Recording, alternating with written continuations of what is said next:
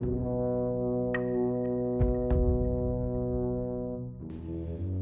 rings for the elven kings under the sky, 7 for the dwarf lords in their halls of stone, 9 for mortal men doomed to die, 1 for the Dark Lord on his dark throne, in the land of Mordor where the shadows lie. 1 ring to rule them all, 1 ring to find them, 1 ring to bring them all, and in the darkness bind them, in the land of Mordor where the shadows lie. Ladies and gentlemen, welcome to Upstate Unconventional. I'm your host, Nico, and I've got a bonus episode for you guys this evening. It's Friday, March 25th, and I never put 2 episodes out in the same day, but this week I recorded an episode with Random Brandy from the Red Thread podcast about Lord of the Rings. And then this morning, I get an email from Audible.com saying, Happy National Tolkien Reading Day. And I was like, well, hot diggity dog, ain't that a coinky dink? So, here we are. I'm going to put it out a little earlier than expected. I think Randy's putting it out as well on his show. But this is something we've been talking about for well over a month, and we were finally able to get together earlier this week and talk Lord of the Rings. And yeah, we jump into a lot of different subjects. We kind of cover the first book / movie. We get into a little bit of the history. We're all over the place with it. And this is going to be a series that we continue to do and kind of dive deeper and deeper into the history of Middle-earth and kind of draw some of the connections it has with possibly our own history, some more esoteric stuff behind it. I mean, there's a lot, there's a lot to cover. And this is just us kind of shooting the shit about Lord of the Rings while semi-covering the first book. But I hope you enjoy it. I know it's not for everyone, but give it a listen and let us know what you think. All right. We've got cohesion this evening, ladies and gentlemen. Myself, Random Randy from the Red Thread podcast. And we've got... Me, Nico. Nico from Upstate Unconventional. I didn't realize you were no worries, dude. Leading me into that. I meant to plan that out with you ahead of time, but we kind of got into all kinds of other awesome things before we started up here. But yeah, man, dude, I'm so stoked that we could get together and chat on this subject. One of my favorite epics of all time. I like that you called it an epic instead of just a story, because it absolutely is. I dare say that maybe it's a different history.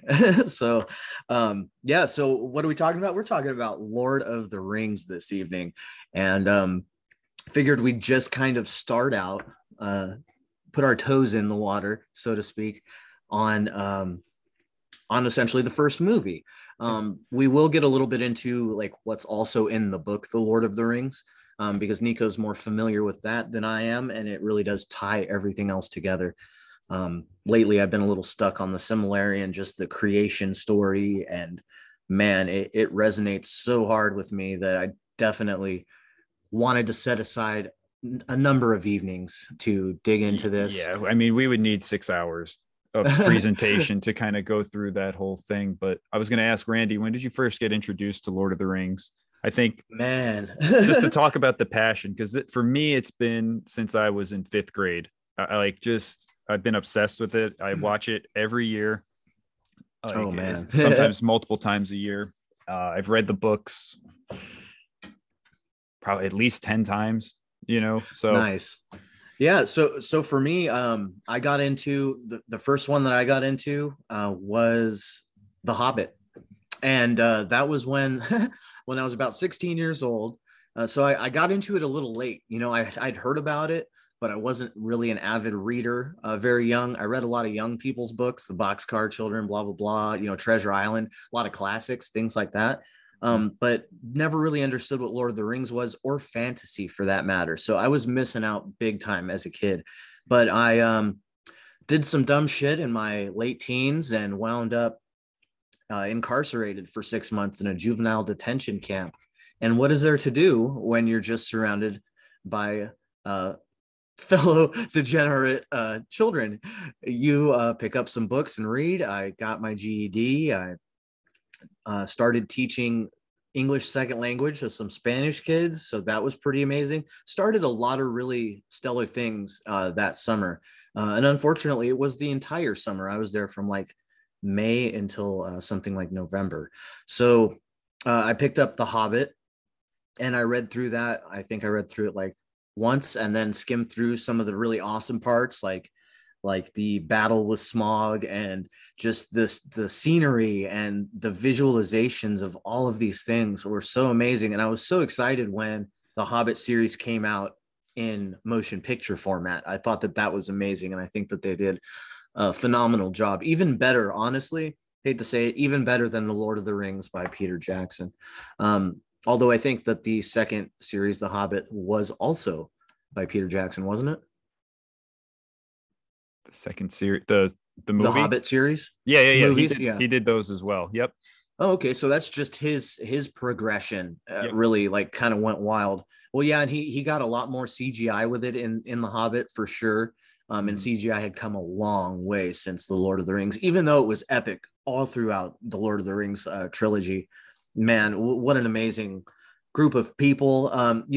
Aside from what all of us conspiracy theorists say about Hollywood and things like this, it does take a lot of passion and a lot of skill to portray these characters in the light and with the feeling, that they actually do. So, and I'm going to tear all that apart, Randy. I'm going to tear every single bit because there's so many different things from the book, but I'm kidding. But the movies are, dude, you're spot on. But that's exactly why I need you to key in on some of the parts out of the book, because there's a lot missing from the movies, a lot, and there's a lot changed.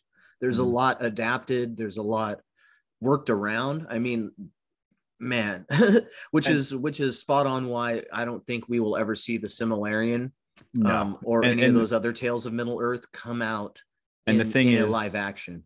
Exactly. And it's like we can sit here and be, armchair magicians and say, oh, I would have done this, I would have done that. But I rewatched the trilogy within the last week, and I reread the book, I re-listened to them on audiobook. And for the little things that are annoying that they changed, I don't know if I could do it any different. You know what I mean? Obviously, I'm not a director or anything, but like with what they worked with, the movies themselves are what got me into it to begin with. And it's just, yeah, they did an amazing job. And there's so many like cool things looking at it now as an adult, from like, going back to like being a kid and just like loving the fantasy aspect of it, the quest and all that. And now looking at like, for example, Aragorn, you said he is of the Numenor, a Numenorian, this is like an ancient race that lived for long lifetimes, 200-300 years. And I mean, I start thinking about like Tartaria or like these Nephilim people, you know what I mean? It's like, right. Yeah, no doubt, dude. No doubt. And, like you and I had discussed briefly here in the beginning, probably before recording, I'm not 100% sure, but I really do feel that this epic, this Lord of the Rings divulgence, is information that is key to the realm we live in now. And J.R. Tolkien definitely felt passionately about this being a fact, not fiction, a nonfiction. I mean, he was very adamant about that. In fact, he refers to most of humanity essentially as hobbits. But what's kind of crazy, and kind of staying in the light of the first movie, or the Lord of the Rings, and kind of putting the Hobbit aside and the Silmarillion aside for now, a lot of the symbolism, really speaks to people, and I think there's a lot of reasons behind that. Whether you're looking for Christian symbolism, pagan symbolism, Freemason symbolism, astrological symbolism. I mean, it's all there. And I tried to watch a B movie of the Germanic the Germanic tale that this was partially adapted from. I can't recall it off the top of my head, and I'm doing a terrible job of hosting this topic at the moment. But basically, I couldn't watch it. It was such a horrible movie, and I was just like, I got distracted reading some different elvish runes and things like this. I kind of got sidetracked and went off into the languages, right? Which the languages in the Lord of the Rings, the script, the writing, man, and I don't know, maybe I'm not the only one that feels this way. All of the writing looks so familiar. Like when it first came out and you see the script on the ring, right? I mean, tell me that that didn't just hit something with you. Like, why does that look like I should know how to read that? Well, because and this is something like I think we should kind of backtrack a little bit before we do this, but For Tolkien sure. actually created these languages. Like people think, a lot of people don't realize that. Like he had full languages created to, like, in these books. You don't see all of it in the book, obviously. Right. You just hear Yeah, little but it's bits. there. If you go It's online, you will find entire alphabets, you will find entire meanings for certain script characters. mm-hmm. So, man, it's all everything about this the Lord of the Rings. Mm-hmm. It just hits a string with me. And Yeah. and it's something that I've never been able to escape ever since I read The Hobbit at age 16. Mm-hmm. And so yeah, that's pretty much all I wanted to say on that front. But I mean, at first I was getting a hold of you. I'm like, well, let's discuss, the symbolism within the Yeah. Lord of the Rings. Then I started looking into it, and I'm like, holy cow, dude! Like, there's everything here. There's Gandalf as a Jesus figure. There's the One Ring as a symbol of sin and evil. There's like you were saying, you had a few that you'd messaged down to me earlier. Did you want to go over those a little bit real quick? Sure. Let me pull them up. I think too, like if anyone hasn't seen the Lord of the Rings, I mean, at this point in history, you should probably just watch the movies. But basically, just a quick recap of the story is there's a Dark Lord, the epitome of evil. He creates one master ring, and there's what, 7 rings for the dwarves, 9 for men, and 3 for elves. And this one ring can rule them all. And it gets taken from him from the power of men, and it corrupts men's hearts. You know what I mean? Like no one can use this ring for good, no matter what. It's going to betray you. Its intention is going to come out. And it kind of jumps into like sigil magic, I guess, in a sense. But it's like no one can, use this ring. And throughout history, it passes through many different hands, and it ends up in the hands of Frodo Baggins, who is the antagonist of the story. And the whole purpose of the story is he's a small little hobbit. He's from this tiny little shire where he's never been outside of this in his life. And he has to basically destroy the most evil thing on the planet. And, it's amazing. But let me pull up some of the stuff I was like looking into. Yeah, like, so they go on this quest, right? And it's so hard to start because it's like, where do you begin with this? Because yeah, so that's kind of why I was like, let me just put this on Nico for a second, because I didn't honestly don't know. Like, you can start at the beginning, but the beginning's the Hobbit, right? So it's hard. Maybe I picked the wrong place to jump in.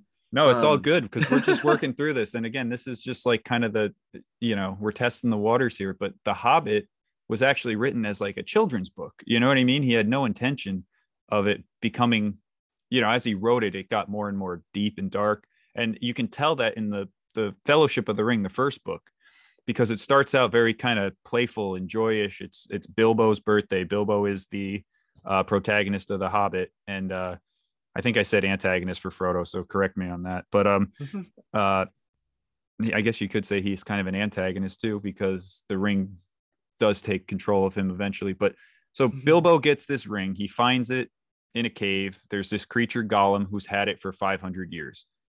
Bilbo finds the ring, and this ring has the ability to turn him invisible. He wins a riddle match. He gets out, and the whole thing with the Hobbit goes down. But what's so fascinating is like Gandalf could be considered like a Jesus figure, but he's almost like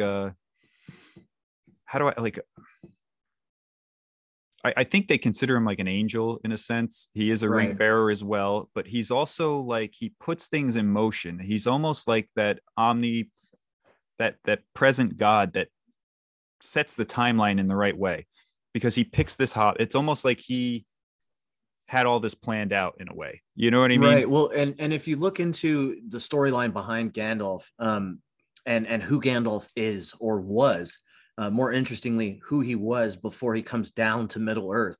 I think this is why people kind of think of him as a Jesus type figure, because he does come from the ethereal or the timeless halls, where he initially begins as what's called, if I'm saying it correctly, a Maya, Mm-hmm. Maia. And essentially, this is what we would consider an archangel, or, an angelic being from a higher dimension. So yeah, he comes down much like Jesus, comes down to essentially help humanity save itself, right? I mean, that's what he does by putting all of this whole thing in motion, because the evil is starting up, over here on the eastern side, and he's over here in the western side of things in the land of men, um, doing his thing, while well, we'll get into while all that other stuff later. But so I see why people would consider Gandalf maybe a type of Jesus or holy type figure, especially, after reading into the Silmarillion, and this is a little off, but and finding out that Gandalf was one of these original entities, um, put into flesh, and he doesn't actually recall being that higher self, right? Much like we don't recall being our higher selves. I think that that's incredibly interesting. And so yeah, he starts to put this in motion. He winds up at Bilbo's door, right? And Bilbo's pretty much uh talking crap on all the hobbits in the whole Shire. You know what I mean? Oh, those thieving Sax Bagginses and all this and that, right? Like, Right. he's just going off, and he's like, it's his 111th birthday. So that has right there out of the gate numerical significance. Mm-hmm. Um, some would say in the language of angels, generally speaking, three of the same number have significance. I don't have pulled up what that significance is, but I do find it interesting that it's his 111th birthday. Yes. And what's really interesting too with Gandalf too is whenever they describe like a magical type, they say they have like an elvish air about them. And like throughout the book, Bilbo is constantly, talked about with this elvish air. Frodo has an elvish air when they meet elves in the woods, him and Sam. The elves don't, you know what I mean? They look at him as not like a normal hobbit. There's something elvish about him. And with Gandalf, he's known throughout all of Middle Earth. And to the hobbits, he's just a traveling wizard that does fireworks. You know what I mean? He's just Right. he's just like this like old man that comes around with a cart and shoots off fireworks and starts mischief. But to the people of Gondor, he's a high scholar that people learn from. Faramir in Gondor, who's Boromir's brother, has learned like almost scrying like techniques and like opening his third eye, like becoming more wizardly, in a sense. So Right. and the dwarves look at him like everyone has their own name for Gandalf. The elves call him Mithrandir. I forget what the dwarves call him, but like he's just known throughout the land, all over the place. But yeah, so he comes to the Shire, and he suspects something's going on with this ring. Like throughout the whole series, like even back in The Hobbit, Bilbo lies about how he got the ring, which is like the first kind of clue that this is not normal, because Bilbo typically like wouldn't lie, even though he signed him up as a burglar. And so that kind of like Mhm. sets Gandalf off. And man, I'm so ADD with this stuff. But what's amazing It's too is, it's amazing. It's all over the place. So yeah, it's really hard to try to nutshell this topic. It's yeah, like impossible.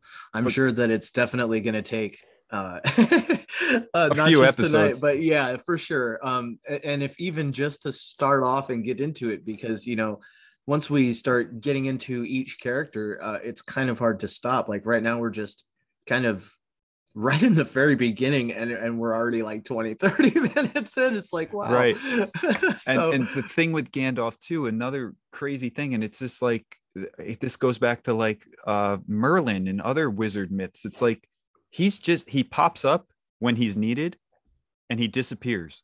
Like you'll notice in the book, he's like, "Oh, I got to go somewhere and look for me on the light of the third day." right. He like sets these things in motion. He kind of stirs the shit, and then all of a sudden he pops up at the right time. So there is this like very insane, like he's very reliable, but kind of flaky he's at the same yeah, time. he's very Like, flaky, but he forces other characters to like pull out their own inner strength in a sense. Like, so Bilbo's birthday party, Bilbo disappears and he's going on his last adventure. He's going to Rivendell to be with the elves again. He wants another adventure and he gives up the ring.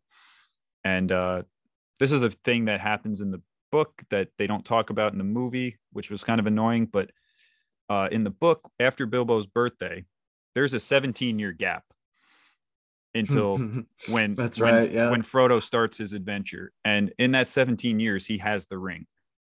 You know what I mean? So Bilbo, the ring doesn't age Bilbo at all. He looks very young. And then the same things start to happen to Frodo. He starts to become a little more reclusive. He's weird. You know what I mean? Like other hobbits think Like he's very before weird. he sets off. Right. This is even before he sets off. Right. And he studies a lot. He's learning the Elvish language. He's doing these things. And I don't know if they attribute it to the ring or just Frodo himself, but he starts having these like visions. He's very almost, when he puts the ring on, he's in between dimensions. You know, he can see the shadow world, as you know what I mean. He never puts right. the ring on the in between, right. You know, or that ether space, or Mm-hmm.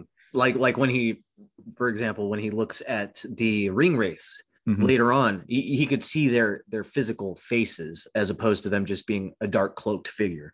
So Right. so he's able to essentially, like you were saying, open his third eye, right? I mean, Mm-hmm. that kind of fits it in a nutshell to anybody out there listening that has experience with opening their third eye and kind of being, you know, a toe in this in between kind of realm. It's very much what this ring does, but like to the max, right? So it's like an Ormus, or you know, like a like an not an amulet, but yeah, like an amulet or Yeah, a it is. mandala, or you know what I mean? Like it's something to amplify that third eye kind of spiritual awareness, and it starts to change him. It starts to make him more interested in things that aren't typical and Hobbit like. Yeah, So more yeah, people start esoteric to stuff. right. And man, it's so crazy because that fits in so well with so many spiritual seekers of this day, in this time, in this realm, you know. um I'm honestly of the thought that we're standing in Middle Earth, just in a different age or a different epoch, right? And these stories and these characters, whether it be Merlin or Gandalf, right? Like you have this kind of vibration to it, or it rings true to so many people. Fantasy in general rings so true to so many people, whether you know you're looking at anime or Lord of the Rings or anything like that. And I'm of the school of thought that there's definitely something to this.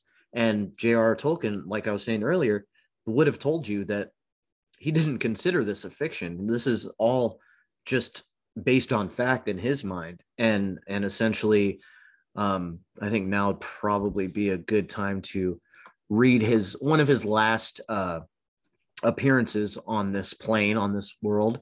He was throwing a party for his birthday. This was about 35 years ago now, in Rotterdam, I think, England, I'm assuming.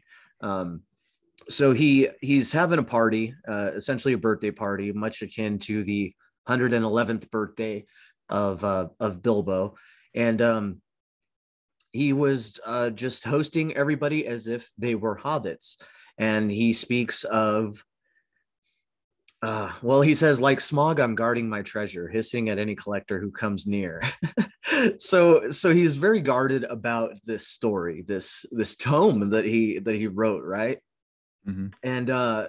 And I see for good reason, but and we'll get into this a little later on with maybe his ties to Freemasonry and things like this that'll come up once we get to the Door of Moria in a little bit here.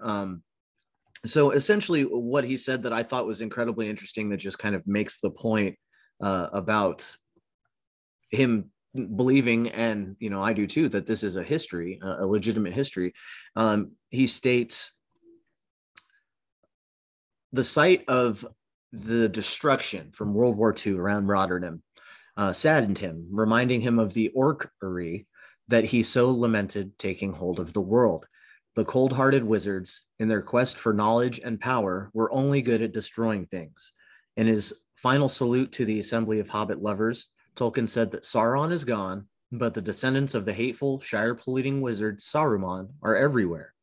The hobbits of the world have no magic weapons to fight them, but, he adds with a robust and hopeful declaration, and yet, here, gentle hobbits, may I conclude by giving you this toast to the hobbits, and may they outlast all the wizards.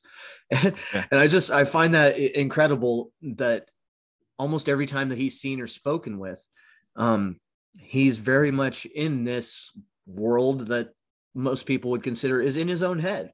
And, you know, we're all taught to consider fantasy realms as something in our own heads, right?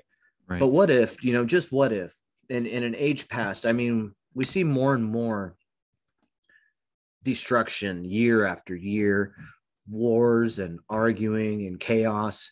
And, you know, if you're an esoteric seeker, a spiritual seeker, you're finding that there's been a lot of destruction, and it's like, okay, what drove this, right? And then we see wizards like Walt Disney, right? Mm-hmm. You know, we see this portrayal of wizards by people like Walt Disney with Club 33. And I mean, you dive into those rabbit holes, you know, yourself, people, there's tons out there to suggest that who's really in charge of this realm right now mm-hmm. are these wizards, right? Or these conjurers of cheap tricks. Right. And what's so interesting too is Gandalf's mission is to protect the Shire. The Shire is the home of the hobbits. It's like the last peaceful place in Middle Earth that is just untouched by the corruption, you know? So his thing is to protect that area.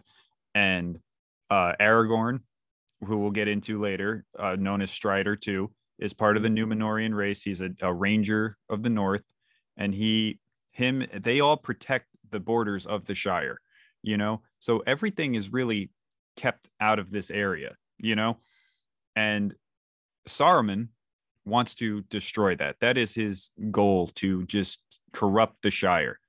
And this isn't shown in the movies. This is in the books. But after Saruman, Gandalf breaks his staff later on, and we'll get into all that stuff. But Gandalf basically takes over Saruman's place as the White Wizard and takes his power away. And what does Saruman do? He goes to the Shire with the orcs and the half orcs, and he turns it into like an industry. He burns everything down, wrecks the trees, and the hobbits come back, and they have to rally the hobbits to save the Shire from this wizard, and, you know, and the destruction of it. And it's just, I wish they put it in the movies, because it's such a powerful ending chapter to the books. It's like Saruman comes in and just wreaks havoc, wrecks everything that's peaceful in the Shire. And these 4 little hobbits that were on this couple year long quest are now, you know, warriors. You know, they're knighted in Gondor. They are heroes, and no one would know that. You know what I mean? But they come in. Right. Yeah. It just kind of ends off at the end of the Lord of the Rings trilogy, like with like, oh yeah, you're knights now, but nothing else. Right. It doesn't say anything. It doesn't suggest anything about how this goes further, you know, after Treebeard and the sacking of the tower that is taken back, you know, the Dark Tower, the Black Tower, that is taken back by Gandalf. There's no suggestion of any of that. So it's kind of interesting that cuts off there. And I think that maybe that's for a specific reason. And that would give people too much hope. Right. If you put that out in the mainstream, that these 4 little hobbits, right, that have no magical powers, that have no real influence over the other, you know, if they wind up succeeding, that means essentially us, you and I, Nico, the little guy, can succeed against these great wizards. And, you know, we've all had spells cast on us, and whether you recognize it or not is kind of on you. Unfortunately, that's just how it is. But I'm fortunate enough to recognize that I've been cast upon, you know, and now it's time for me to do this work here, like with you, casting my own, right, here in this podcast, which I think is funny that most media which is also known as magic in some circles. The word Yes. media, in many anime, and I refer to anime often because I feel that that's one of the closer histories that we're going to get, especially with all of the architecture in anime being very relevant to the quote unquote Tartarian period, Mm. right? So so that yeah, so the reason they cut that out of the movie and leave it off at that happy ending is because they don't want people to realize, um hey, there was still a battle to be had, right? Like, Right. yes, this dark wizard was beaten, but um there was still evil in the east, Hmm. right? Like it was still very real, and I think that we have that today. I Right. think that that's a huge thing today. And you know, I can't wait till we get into the Hobbit and talk some about the dragon symbolism, the Yeah. hoard of treasure, how they stole, you know, was it more not Moria, but how they stole no, it The was Misty, Moria, was it? The the Misty Mist, Mountains, yes. Misty Mountains. Okay, how they stole that from the dwarves, right? And pretty much ran them out. Um, and then also how Moria was stolen from the dwarves by the orcs and the goblins in Hmm. this tale. So there's dark forces that are all over the east, right? Yeah. Even the east of the west, right, where the Hmm. Shire is. So just to the east of there, you have the halls of Moria, and man, and then you've got like Rivendell is a tiny beacon in the middle on the river, Hmm. and the elves essentially use the river as protection. Water has a very protective factor to it. Hmm. Um, and I just I find that all incredibly interesting. But all that aside, so Yeah. they So cut that out to take our hope. Essentially. 100%. But it's such a powerful chapter. And like, even if you don't like The Lord of the Rings, if you can get the last book and just read that chapter, they come back and everything is just wrecked. And it's up to them. Like all these hobbits, it's very, there's so many correlations to what's going on today. Like these hobbits are just abiding to these mandates and these rules.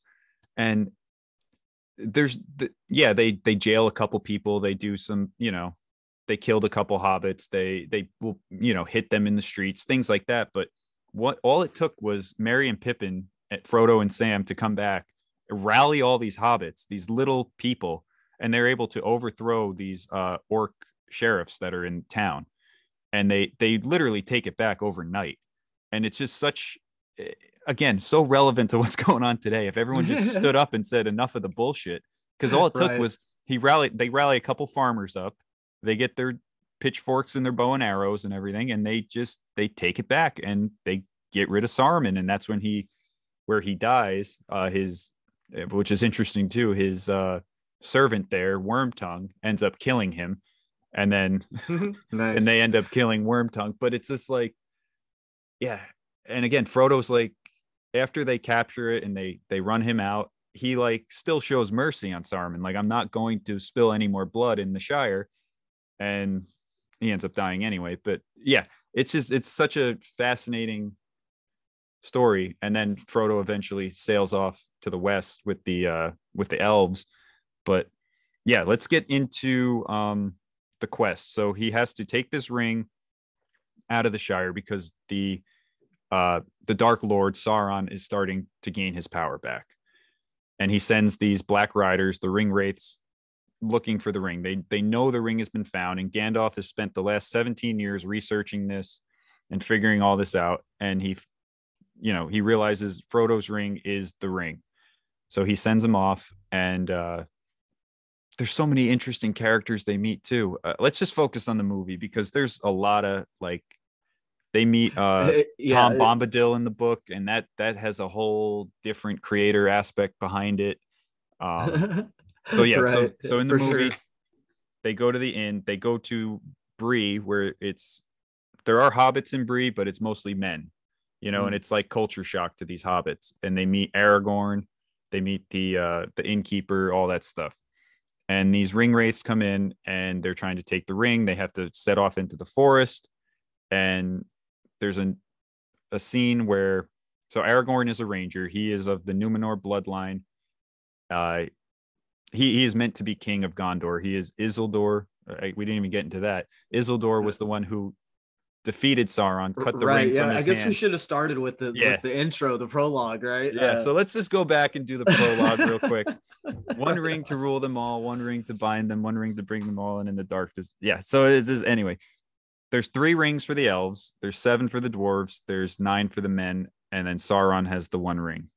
There's a huge battle, and the last alliance of men and elves get together, and they are able to defeat Sauron. This guy Isildur, his father's slain in battle. He picks up his broken sword and he cuts the ring out of Sauron's hand. He has a chance to destroy it. He does not destroy it. He keeps it, and it all goes downhill from there. Right. And Sauron's energy or life essence, right, is embedded within these rings. Yes. All of them, and I'd imagine that several of them, of the other ones, still existed in the world of elves and Yes. men and dwarves. So they still had these rings, these keepsakes, and most of them, like Isildur, did not give them up. Right. They just kind of held on to them, thinking, okay, well, Sauron's dead. You know, he's gone, so we can have these awesome magic rings and do good with them, right? This ultimate power. But what did they do? Is they allowed that energy of Sauron to exist still in this plane, so that later on he's able to gather his energies, and begins looking for the one ring, right? Right. By using these undead ring wraiths, or these, hell spawn, you can call them, these and that's the thing. The humans, the 9 Black Riders, were 9 kings of men, and they all had their rings, and they all got corrupted by Sauron. The only ones that weren't were the elves. Their 3 rings were untouched by him. Which is interesting. It just speaks to the power of the elves. The very bright light energy that elves emanate. Man, one of my favorite points, and I'm pretty sure that it is in this movie that we're speaking on, is when he gets the light of Galadriel. Yes, he speaks with Galadriel, and she hands him, essentially, it looks like a flask of water, right? Mm-hmm. But this will be a light in your darkest time. She literally gives him a star. It's like the bright. She does say that this is our brightest star. And I just, man, that's so amazing. And here's something else on that. She calls it a star. And what are we finding out now that stars actually are? And this may be a mind blower for some people, but it's a resonant response in a bubble to a frequency that then glows and burns, essentially without burning, as bright and as hot as what we are told stars really burn at. So that's a whole nother can of worms for folks out there, but I highly recommend looking into cymatics and dig into what stars really are. And you're going to be blown away to find out they are bubbles in the waters above that are vibrating so fast that they actually are as hot as we are told they are, but they're not as big as we're told they are, and they're not as far away. So I'll leave it at that. But so she hands him a star in a jar, and there's something to this. I mean, with everything in this book, I'm just like blown away by it. So yeah, we've got the ring wraiths still have their rings. That's why they exist. That's how he's able to kind of conjure up his power and control them. And through these other things like the seeing stone, or the orb that Saruman has, right? So there's other dark artifacts that he's like invested his magic into, and therefore his life force, which kind of keeps him alive. And man, that feels a lot like AI to me. You know what I mean? It feels a lot like these scrying mirrors we are now sitting at, Nico. Yeah, and that's the thing. There's the orb Saruman has is called the Palantir, and there were 7 of them in the beginning, and I think there was only 2 that were accounted for. Saruman had 1, and the other one was actually Denethor, the steward of Gondor. We find out at the end of the book. I don't remember if they do it in the movie or not, but he has one as well, and that's what actually drives him into madness, is having this crystal ball, basically, that's connected to Sauron. And same thing. I don't think that they touch that in the movie, and they don't touch a lot of the really dark, really relevant things, which is unfortunate. But for character development, it is a little easier for us to kind of use that as an outline, and then divulge some secondary type awesome information from there. But do you find it interesting that there's 7 of these, and there are also 7 actual planets, right? Yeah. Like if you look into astrology, they consider there to be 7 planets, not 8 or Mhm. 9. Um, and there are 7 of these orbs, and also the elves hold the stars in jars. And man, like all of it, and see, some of this is just coming to me at this moment, so I'm Mhm. glad that there's folks out there that are hearing this as it comes through, um because it's just mind-blowing, man. And so much of this stuff I hadn't pondered or thought about, especially the her saying this is our brightest star and handing that to Frodo. I think that that's wild. But so they go and they meet Strider, or they meet Aragorn in this inn, right? And he Or is, at a pub or something. yeah, and he is the like great great great great grandson of Isildur who took the ring, right? So it's his throne. You know, he's supposed to be the king of the men, but he is in the woods, he's a ranger, and he helps the hobbits get to Rivendell. Um During that journey, the hobbits light a fire, the ring wraiths see them, they meet them on Weathertop, which is an old outpost that's been abandoned, and the king of the ring wraiths stabs Frodo in the arm, right?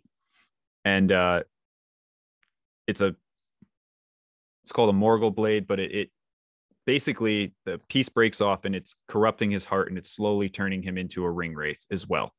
And then they just have to wait so they can get the ring. Um, what's really interesting is that wound kind of like keeps him in that in between state now, where he's of the world. He doesn't, but he can also see things that others can't. Right. And what's really interesting, and this is another change in the movie from the book. In the movie, they have Arwen, Elrond's daughter, come and rescue Frodo. In the movie, or in the book, it is Glorfindel, who is a high elf lord. And what's really interesting is, and another thing that bugged me too is like it's instant in the movie. Frodo gets poisoned and he's like dying. In the book, he's fine for like 17 days before it affects him. You know what I mean? They're still traveling even though he's been wounded, and they real again it had to be done on purpose, I believe, that they made these hobbits so weak because Frodo puts up a fight. You know what I mean? Like they're not little Right. Yeah. bitches. Yeah. No doubt. For They're not sure. little bitches in the book. It's And interesting that you say 17 days though. mhm, Was that per the book? yeah. Right. So again, with the occult symbolism, man, Mhm. it's at every turn of every page. Well, the 17 pops up a lot. It's 17 years from when Bilbo gives him the ring before he leaves. Then he is traveling with a wound for that's poisoning him slowly for 17 days. And then what's interesting is when he's in that right before they get him to Rivendell and heal him, he's in that in between state and he can see things without even putting the ring on. He's in that shadow world, the wraith world, Right. and he sees everything in their true form. And he sees Glorfindel, that elf lord, in his true form, and he's just a bright light. And Frodo doesn't know Wow. what that was. It's just he just sees a light come shining through this basically abyss, you know. Right. And he, And they kind of there's a throwback kind of to that in the movie mm-hmm, when she essentially walks up to him, and for a split second you kind of almost see her, right, just a light approaching mm-hmm, Frodo. So yeah, at least they left that part in, but mm-hmm. they really did kind of take away from uh And they had to have a the love true interest in the entity. movie too, you know. Right, that too. And it's Steven Tyler's daughter, needs a role. So Right. you know what I mean? We're gonna have to throw her in there because everyone knows that she's smoking hot, right? So Yeah, and it's what are still you a gonna do? badass scene. Like rewatching it, I've worked with horses before, not like hands on. I've done security for horses, but I know like how hard it is to train them. So that scene where they're chasing on the horses is just absolutely incredible. Like, Oh yeah, absolutely, man. I got to give it to Peter Jackson and the whole crew, man. The whole crew that did this. When it first came out on, man, it might have been VHS. mhm. Back when this first came out, I was watching, the deleted scenes and all the behind the scenes stuff, and man, they were up there. Where were they at? They were in In New New Zealand. Zealand. Yep. Yeah, so down there, sorry. Mhm. And man, what an amazing, I always thought it would be amazing to take part in an adventure like that until I've met people that were into, directing and casting movies, and found out what kind of people they are. Right. And then I was like, okay, no, I think I'm good on that. Um, yeah. So anyway, Yeah. So he yeah, sees so the the number elf. 17 blows Yeah. my mind there. And anybody that's obviously probably going to be listening to either of our feeds is going to understand that that is kind of a reference nowadays. Nowadays, it's a reference to Q, right, or to Trump, or to any of this, what you may very well kind of consider Freemason symbolism. And more of that to come later. But go on. Oh, so he gets. So we're just kind of going through the story, and I'm sorry if this Yeah. is boring for people that have seen the movie, but they get to Rivendell. Where was it? Oh, so he sees the elves in their true form, which is light, which I think is really a cool kind of aspect to these elves because they are so etheric. They're like heavenly, almost angelic beings. You know what I mean? And there are dark Right. Well, elves. they're There's they're different. eternal too. There's Yeah. there's reference to their immortality Yeah. several times throughout both series of movies, at least. So it's pretty easy for folks out there who have only watched the movies to understand, especially if you've seen the Hobbit series. They say 100 years is a blink in the eye for an elf. As they're trapped in the woodland realms in the Mhm. halls. So yeah. Just Yeah. mind-blowing stuff. I'm glad that they kept that essence of light to the Mhm. elven figure that they brought into the movie, even Mhm. though they substituted it out for a completely different character, which does take away a little bit. It does and it doesn't. I mean, I know they had to add like the love interest and give Arwen some type of role because she does end up marrying because it is a little abrupt in the book. You know what I mean? It's like Oh, right, right. They don't have Aragorn's that backstory for Aragorn and Arwen. right. So Eric, they have it in the book, but it's just kind of like he gets crowned king at the end, and Elrond shows up with Arwen, and that's his queen. But Right. it's so I think it was okay in the movie. Just to give that character some more relevance than she has in the book. But yeah, it's just interesting with them being light. And the other thing too is this is another thing I wanted to touch on, but like, so they go to Rivendell and he's healed. Elrond is a master healer, and Mhm. there's a line in the book. I believe it's in the Return of the King in the book, but Aragorn is very good at healing too, and he was raised by the elves. You know what I mean? He's a man, he's a Numenor, but he was also raised by the elves since he was a child. And there's a line where they say like a king is not only a warrior but a healer as well, and it just ties into so many. Right. Well, you remember when he's in the movie when he's looking at Frodo's wound, and Mm-hmm, he's like, I can't heal this. We need elvish magic. mm-hmm, So they set off for Rivendell, and so that's kind of suggesting that he does have healing powers in a sense. mm-hmm. So that's interesting. So there are like little tidbits in the films that kind of in that moment in the scene you understand that he has healing capability, right? He's like, hey, go get this king's This, foil, mm-hmm. from over there, so that we can try to, oh, this will hold him over for a little bit, but it's not going to do enough. We need elvish magic. So I think And that's awesome. it's always herbs that they're healing with. It's again, the earth gives us like everything we need. It's just Yeah, it's just been bastardized and mhm, taken from us. And man, I mean, like even aspirin originally comes mhm. from a plant. If you go out in your yard, your average weed in your grass is opium lettuce, and it works just as good as aspirin does. So it's interesting that we're out there spraying Roundup on these things when really we could be harvesting these and using these to heal ourselves.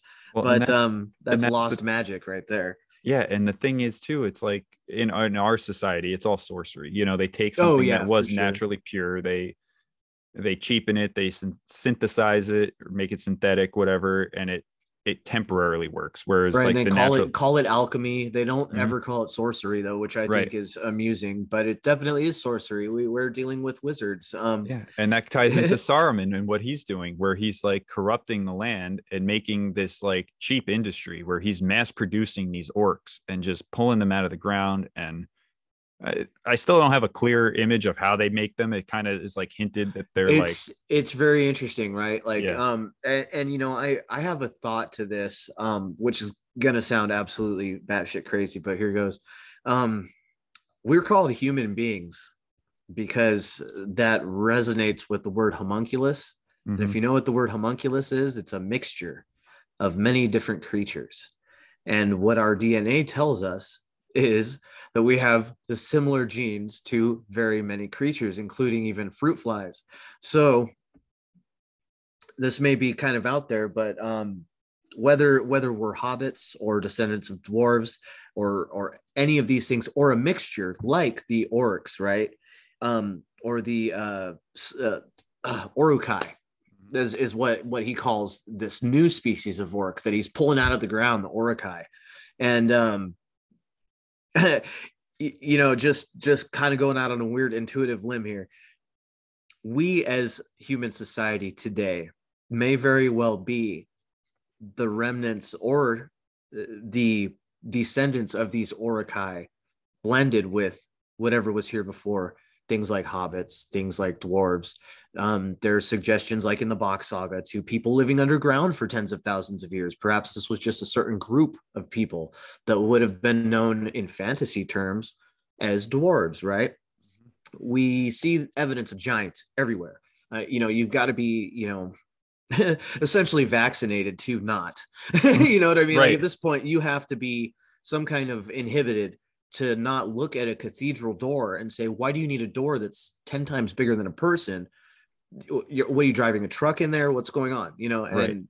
and so, you know, they're obviously larger people. Now it would make sense if we are a smaller race, whether it be, you know, dwarf or Hobbit, or even the orcs were not very large. Like compared next to the Hobbit, they were like a foot taller. So Right. that's, I mean, that's kind of within the range of where we are, you know, as humans. And that kind Um, of ties into like Gondor and you know, these statues that they have of these old kings. There's that famous scene from the movie where they're on the river and you see these gigantic statues. And yes, it's almost like the men of that time were probably gigantic. You know what I mean? absolutely. Yeah. And man, there's so much to all of it. And so when you look at etchings, right, from the usually pre 1600s, and there are only etchings available. There are no Mhm. photos because we are told that photos didn't exist. Mhm. However, these etchings are so accurate and portray things to such a fine detail, it makes one wonder what the process was behind this etching. I mean, we see etching in our dollar bills, right? We see that scripting on the side, and we can look super close and there's tiny, tiny detail. I mean, these things are that detailed. And so they came from an optical reduction of some form. And the fact that so many people are against or are for mainstream considerations of things like photography, the size of people, magic and its uses is a big one. I mean, we see occult stuff going on, you know, in the world. People can kind of relate and go, yeah, you know, there's dark magic, right? But it's like a far cry for folks to think and understand as strongly as I do that magic, arcanum, was once a very real thing. I was watching an anime the other day. I forget what it was called. Some black magic name because they all are now. But in this anime, they have power centers, and I know this is off subject, but they have power centers in the center of towns that take energy from the atmosphere and radiate it into the ground to create what's known as mana to manifest magic in this realm. And this is what I think the world trees initially did. These places like the well, like where the ring race catch up to them in this movie, it's very much like a plateau, right? Like a which is very much like the Devil's Tower or a mesa, which you know may very well or not, depending on your school of thought, be these remnants of these old world trees. I think that these were the harvesters of this energy that manifested magic into this realm. So if there's evidence of these trees, and you can imagine when we stick electrodes on a mushroom and can hear the mushroom music. Have you seen any of that stuff, which is pretty crazy? So I there's have. energy coursing through plants. There's energy coursing through things. So why is it a far cry to think that a giant tree might produce some major energy? and manifest in a very magical way. Yeah. And This would what's have been interesting at too. epochs ago, but Yeah. still. And tying that back to Lord of the Rings, Bilbo has his birthday party under the biggest tree in the Hobbit or in the Shire. And when Saruman comes and corrupts the Shire, the first thing he does is rip up that tree. And it's Wow. like, again, these are all little things that aren't in the movie, but it's just amazing. Like, and when Sam comes back being a gardener, and there's a lot of references to gardeners being like held in high regard, like the men are fascinated by the fact that Sam is a gardener, you know, and when he comes and sees that tree ripped down, he's like, destroyed.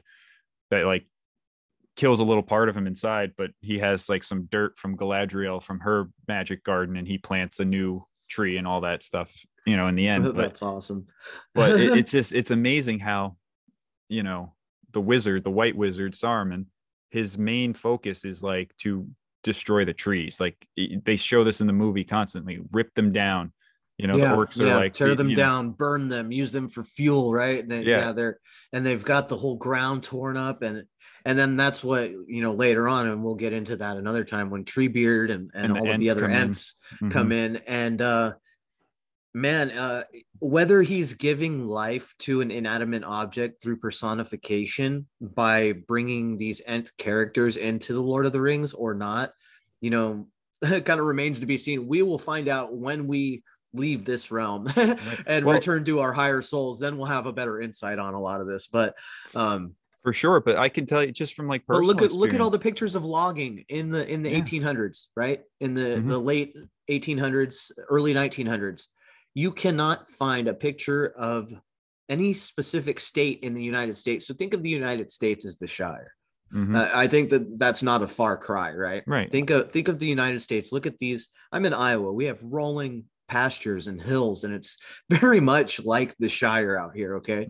And so you have these just groups of these, I don't know, man, dark people, dark-hearted people with no respect for nature or anything like that, coming and just mass clearing this entire country from coast to coast within probably 50 years. So how you do that with horses and carriages and rudimentary steam engines at a time when we're told that that's all there was, let alone build every state house in the country. And if you've ever stood next to one of these state houses, you would understand that the scale of this is immense and insane to think that this was built pre-1900 in most cases. In most cases, it's the mid-1800s. And this is at the same time that everyone's supposedly tearing down trees and everybody's supposedly poor, and the Great Depression, 1920. But then we have this Art Deco stuff everywhere, right? Like the Empire State Building. How in the hell do you build that in the middle of a depression? Right. Granted, you can definitely, put people to work when there are no jobs. Perhaps that was the situation. Personally, I think that a lot of these things were rebuilt, or repurposed and things like this. They were found dead. You know what I mean? Yeah, they found them dead. And Freemason, right? This is so we are told all of this stuff. But yeah, so man, just the decimation of our Shire in our time, right? The uprooting of, and they're proud of just tearing these giant sequoias down. We're talking hundreds of feet tall, and they're standing next to them felled like it's a trophy.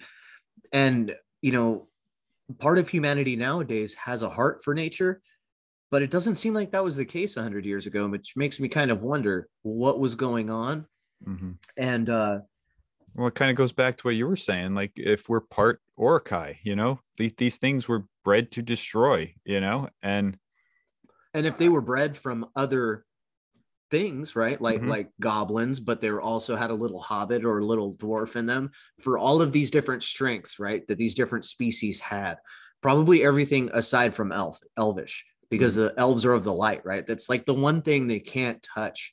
And interesting enough, also in the kind of like Tartaria old world subject, comes up the case of not having any bathrooms. Some people say, well, there was an outhouse, right? But other people say, well, these were breatharians, which, the fact that there's a term for it blows my mind. Like, completely blows my mind. I would have thought elvish. You see the elvish people, what did they, even in the movies, they're only eating grasses and salads and things like this. You mean to And tell me you live thousands of years on salad, right? Like, right, and so their bread that they have, it like they make a joke out of it in the movie, but the lembas bread, it's like designed to, one little bite is to hold a grown man's stomach for the whole day, you know. And it's like, and they show the hobbits eating like 4 or 5 of them at a time, but it's right. like, it's just, it's fascinating how, yeah. And like another cool thing with the elves too is like, everyone knows that at the end of the Fellowship, Aragorn, Legolas, and Gimli go hunting for Merry and Pippin. In the book, they're traveling for 3 days. Legolas like never sleeps throughout any of this, which is very interesting. He goes into almost like a dreamlike trance. Same with Gandalf. He doesn't really sleep ever. You know, they just kind of rest their eyes, but they're never truly sleeping. They're just kind of walking in that like in between phase, Right, right. you Like know? the hypnagogic Mm-hmm. liminal space, I think is Mm-hmm. what Lehman was referring to it as. Mm-hmm. Um, which I think is incredibly interesting. I'm not attuned to that school of thought as of yet, but it's something that I find very interesting. Well, I'll tell you something too. I used to work nighttime security. That's where I would work with the horses and everything. And I would work a day job too. And you can train yourself. And I can feel very rested and not be asleep. You know what I mean? It's like Yeah, for sure. just kind of Um, like, it's not the same as like getting a good night's sleep. But if I close my eyes and just kind of meditate and get into like that good spot where I'm like half in, half out, I yeah. can wake up and feel like I just got a, Oh a yeah, you couple just hours feel of sleep. refreshed because you're transiting, Mm-hmm. from alpha to theta or delta, or I'm not sure. I've never had an EKG or EEG hooked up to Mm-hmm. my head to find out what the difference is, but Right. I know the feeling. You know what I mean? Mm-hmm.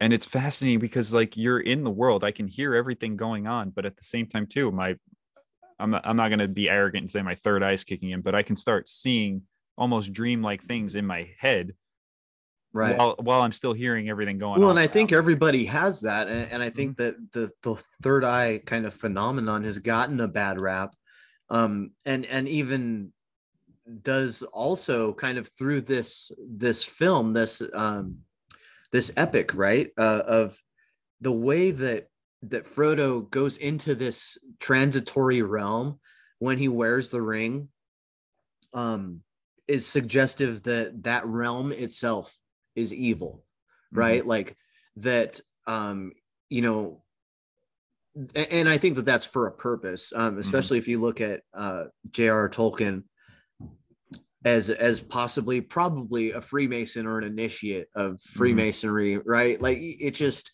how would you want the people to think about uh, the spiritual plane, the layman, the average Joe? How would you want them to think about that as they're reading into your story, or especially nowadays through film, right? It's portrayed as an eye, the all-seeing eye. We have this symbolism in our government. We have it, all over the It's on our place. dollar bill. It's everywhere. So and I mean, so there's and then to tie that third eye, that all-seeing eye, that symbol, with this realm that he transits into while wearing this ring, I think is much to the detriment of psychonauts and hypnagogic, and also other travelers of these spaces. Okay, we are not told growing up that we have the power to sleep while we're awake, essentially to dream while we're awake. First Mm-hmm. taught, you go to sleep, you wake up, you Well, you even in stay awake school, until you stay awake until you're tired, right? right? Like worn out, and then you go to sleep. Right. And what do they And tell you? Stop daydreaming. You know what I mean? Like, yeah, yeah, exactly. hey, stop No doubt. daydreaming. Get to work. Go do something. And it's like, yeah, Yeah, I so wish I there's could that. daydream more. I'm telling you, yeah, me too. I'm fortunate enough to have a medial enough job that's just kind of monotonous enough to where I can halfway pay attention and halfway think about other things, which is nice. I think it took some training to get to that point, but um, so man, there's just so much in this Right. mythos and in this. Well, I and the find it fact that interesting that we've already hit two symbolic factors of numerology. We've got 111, we've got 17. So there are folks out there that are good at digging into that, so we won't. But I mean, moving on to well, let's talk about the let's see. all-seeing eye for a second too. Yeah, I we mean, could do that. Sauron is trying to corrupt the whole, Middle Earth in darkness, and he has this eye that can hone in on this ring. And when these ring wraiths are around, or any of these other rings are around, he can see basically through them. And there's other tools like the crystal balls and things like that. Or any of his minions also, right? Yeah, Like, he I can mean, kind of it just gives that idea of that police state where everything is like we're heading that way right now, no, we're there, man. We're there. Yeah. It's just kept low enough key with enough Mm-hmm. people not hip to it that it's not a big deal outright. I mean, right now, the whole lot of us, everybody in this country who engages in one of these face-to-face talks Mm-hmm. is got that all-seeing eye on them. And we are all using the one ring to communicate with each other, essentially, right? Like at Mm-hmm. the World Wide Web, like we are engaged in trying to use this magic, and we don't understand that. I mean, I understand it, but unfortunately, it's just a part of this realm, and I don't have it in me to go live off the grid in the Right. woods Yeah, and you know what I mean, survive by the seat of my pants, and hunt and all that. I mean, I would love to have the skills and everything to do that, but then I would have to find the place to do that. right. It's And, just not it's not practical. I think as humans we were very adaptable. If we had to go that route, I think we could. It would some Oh, people yeah. wouldn't be able to, but we could. But yeah, it's sorcery, man, because I believe truly that we all have the ability to do this. I think if we both, practiced enough, maybe through several lifetimes, me and you could have this conversation telepathically, you know? Absolutely. Yeah, But absolutely. That's something just in this lifetime I'm learning is a real thing. mhm, And I think that's incredibly interesting. And like I was saying about the all-seeing eye, about that in-between realm being getting a bad rap, right? Um, when ultimately, like you and I are using this technology, this scrying glass, this black mirror to telecommunicate with each other. Um, so so it's like a bastardization of a very spiritual kind of mhm, phenomenon that we're told to get to work and focus and pay attention on the screen in front of us mhm. instead of our mind's eye and this awesome thing going on up here. But Yeah, yeah, and so and he sees through the rings, the ring wraiths. Every time Frodo puts the ring on, he's like boom, right in the spotlight. Like mhm. that eye extends all the way from the east and just is like looking right at him, like a spotlight almost, which is kind of crazy.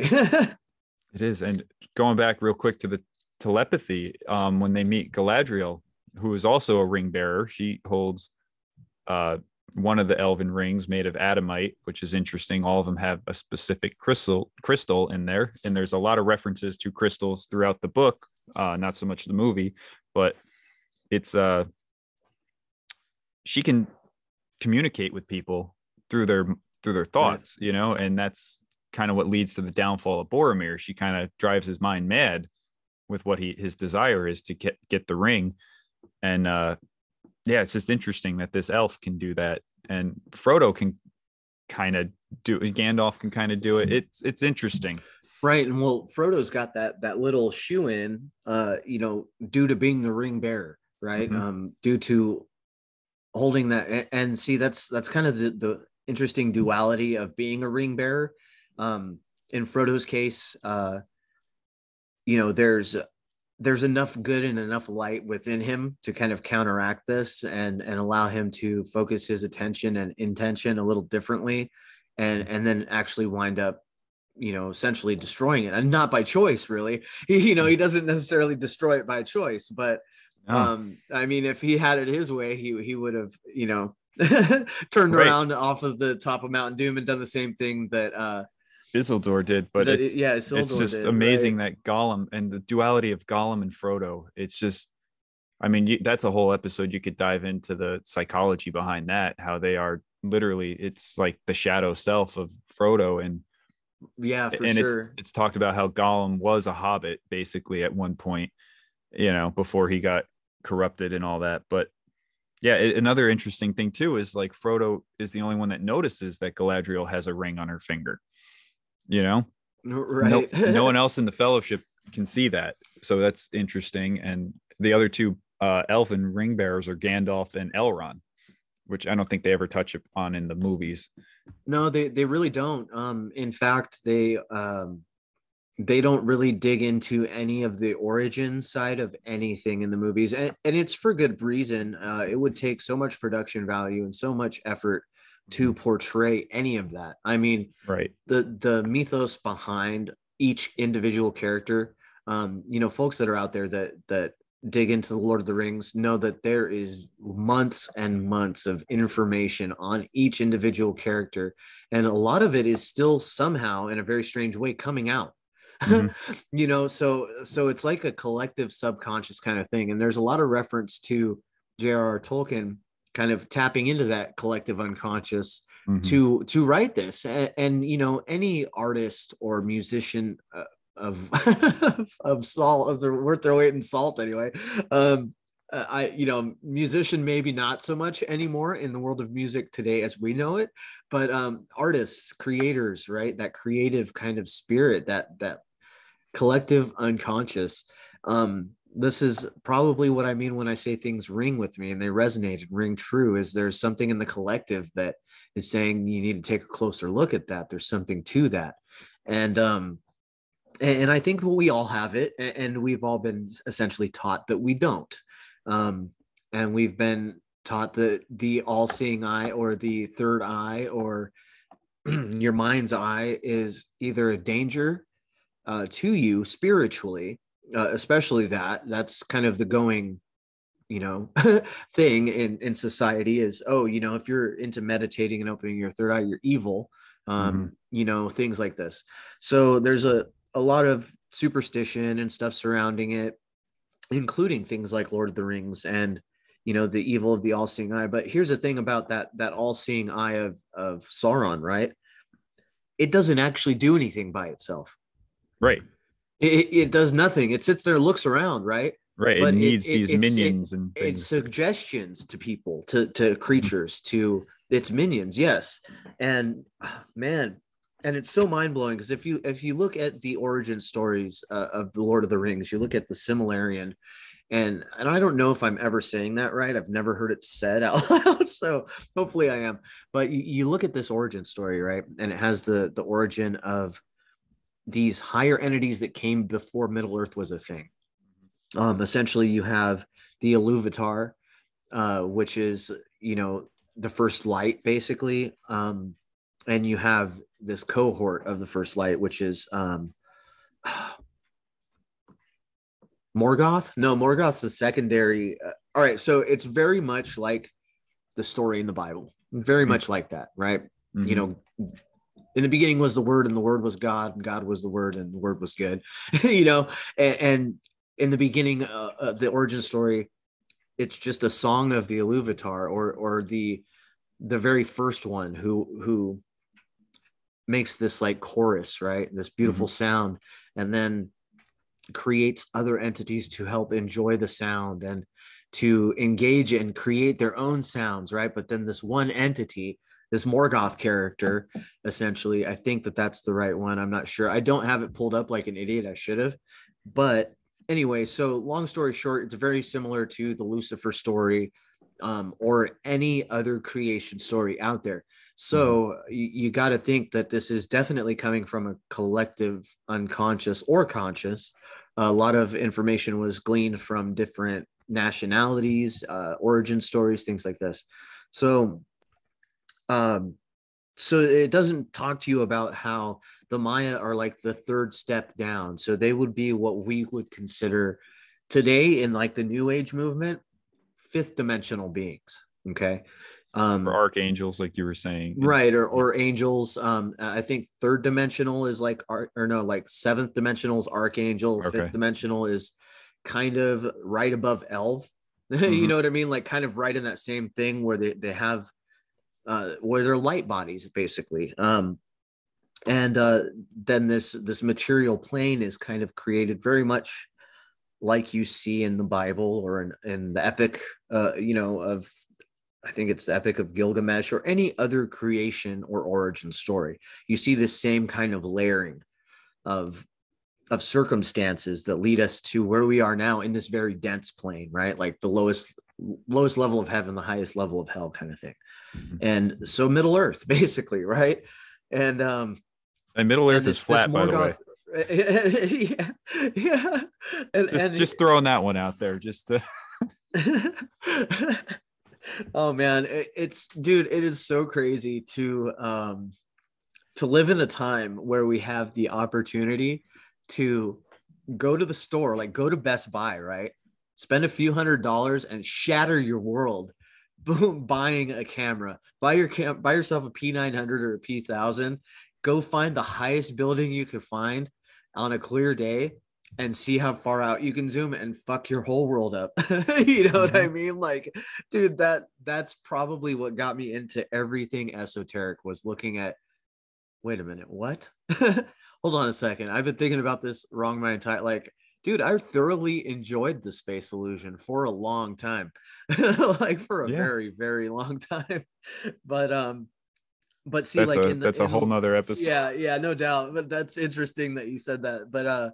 But for sure, I mean, there almost isn't even a reference to like lands of the north. They're kind of just east and west, which is Mhm. very interesting. If you think about a flat Earth map, you realize that east and west is just going in a big circle. Mhm. That may very well be why they don't really refer to the northern lands too much. Although in the Silmarillion, they refer to the northern lands as the place where Morgoth dwelt on Earth, or Melkor, one or the other. Yeah. I might have them flipped, which I find interesting because we're not allowed to go to the North Pole. Mhm. You know what And I we're mean? not allowed to go to the South Pole. Right. It makes me wonder what's really going on and who's residing where. Also, are we? Oh, I don't know. It's so mind blowing. So back to, all right. So we've hit like Gandalf. We've hit a little bit of Sauron. Now, Saruman at one point was considered a friend to Gandalf, correct? Yeah, he was the highest order. He was the White Wizard, so he was essentially what Gandalf becomes. I mean, he was supposed to be the wisest in the whole council, and there's 5 wizards that we know about in Middle Earth. There's Saruman the White, Gandalf the Gray, Radagast the Brown, and then there's 2 blue wizards that they don't really ever talk about, at least in the Lord of the Rings trilogy. And they Right. just kind of went off to the east, and no one really knows if they were corrupted or whatnot. But Well, it's kind of interesting that you say they went off to the east because, in The Hobbit, especially, and I know this is a preface to The Lord of the Rings, the anchor point of Sauron begins again, right, in Mhm. the east. So that's to suggest that it had begun in the east before. And what I find interesting about that and the tie to kind of nowadays evil kind of rising out from the east is we have this rise up of this this Chinese communism, right? And look at what Japan has become. Yes, it's very neat and awesome and cool looking and orderly, but look at the structure of their society and how controlled they are, Mhm. and how they're only, and I mean only, able to express themselves through art. That's it. Mhm. Art and sexuality. That's all.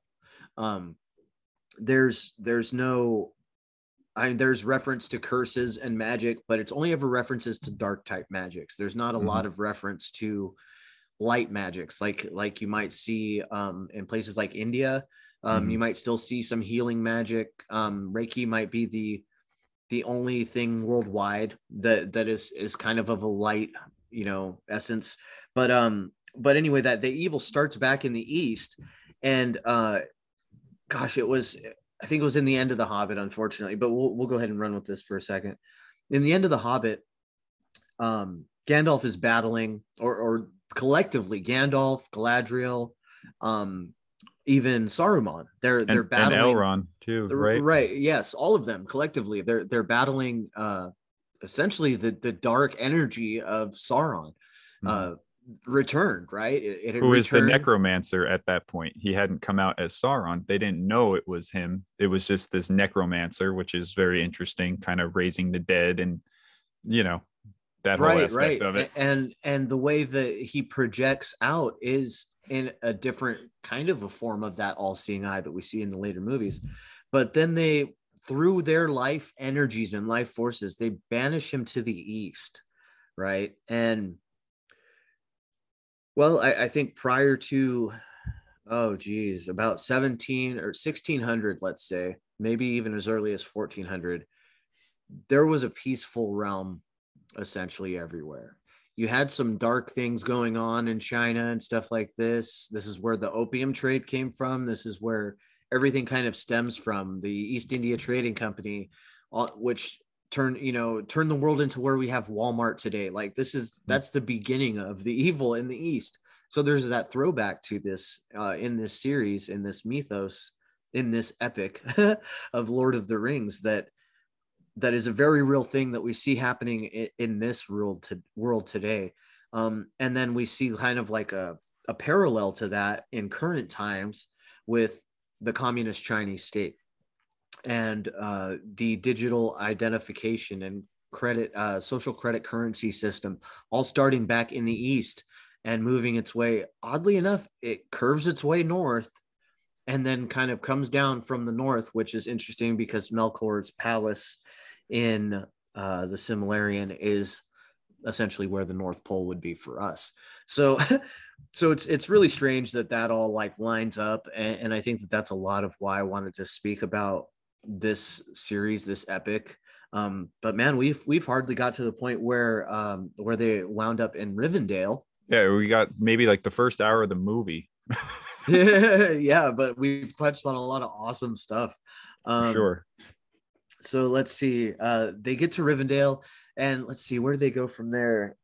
They form the Fellowship, which I think is a huge yes, and because there were more in the beginning. Were there 12 in the beginning, or was it 11? Was it 11 again? No, 9. it was not. Well. It was always 9 because they wanted to have 9. There was 9 riders, 9 ring race. They wanted to match them, right? Yeah. And they only had 7, and they couldn't figure out the last 2. And the movie, does it funny where Merry and Pippin come running out. But, right. It's ultimately Gandalf that kind of like persuades them to come. And I saw a really funny meme that it's like, you think Sauron's evil. The only reason they brought 4 hobbits along was because if Frodo dies, they could just throw another one in his place as a replacement. But it's like they choose like the whole idea of like the friendship and like these little people that they're not on anyone's radar. You know what I mean? Right. And yeah, it's interesting because they were going to send Glorfindel, but he had stuff to do. That whole scenario in the book is very interesting too, where they basically go over the whole history of the ring at this council. In the movie, they just do it as like kind of a quick meeting where everyone's kind of yelling at each other and Frodo decides he's going to take it. But right. Yeah. So there's some significant differences. And man, I'll tell anybody out there, if you have a day at work and you need something to help get you through the day, reach out for an audiobook on this subject, actually in this particular series. Whether you start with The Hobbit and work your way forward to The Lord of the Rings, or the other way around, or start with the poems, work your way from there. I mean, it really doesn't matter. It's all amazing stuff. And and I would say to anyone, start with the movies, because for sure. Yeah. It sets your picture book in your head to be able to attribute certain traits, which I do think the traits of the characters, they nailed pretty well in the movie. The stance of the hobbits, the way the orcs versus the goblins look, the way the ogres look versus the goblins and the orcs, and the size of which. So it'll give you a better idea as to what you're listening to, or what you're now that I said that, though, I almost wonder if it is better to start with the book, so your own fantasy kind of fills in the gap. You know what I mean? That's kind of true. I mean, I read the Hobbit first before I had ever seen any of it. Right. And man, it was amazing, but it was very cartoonish because I was very young still and didn't Right. really understand.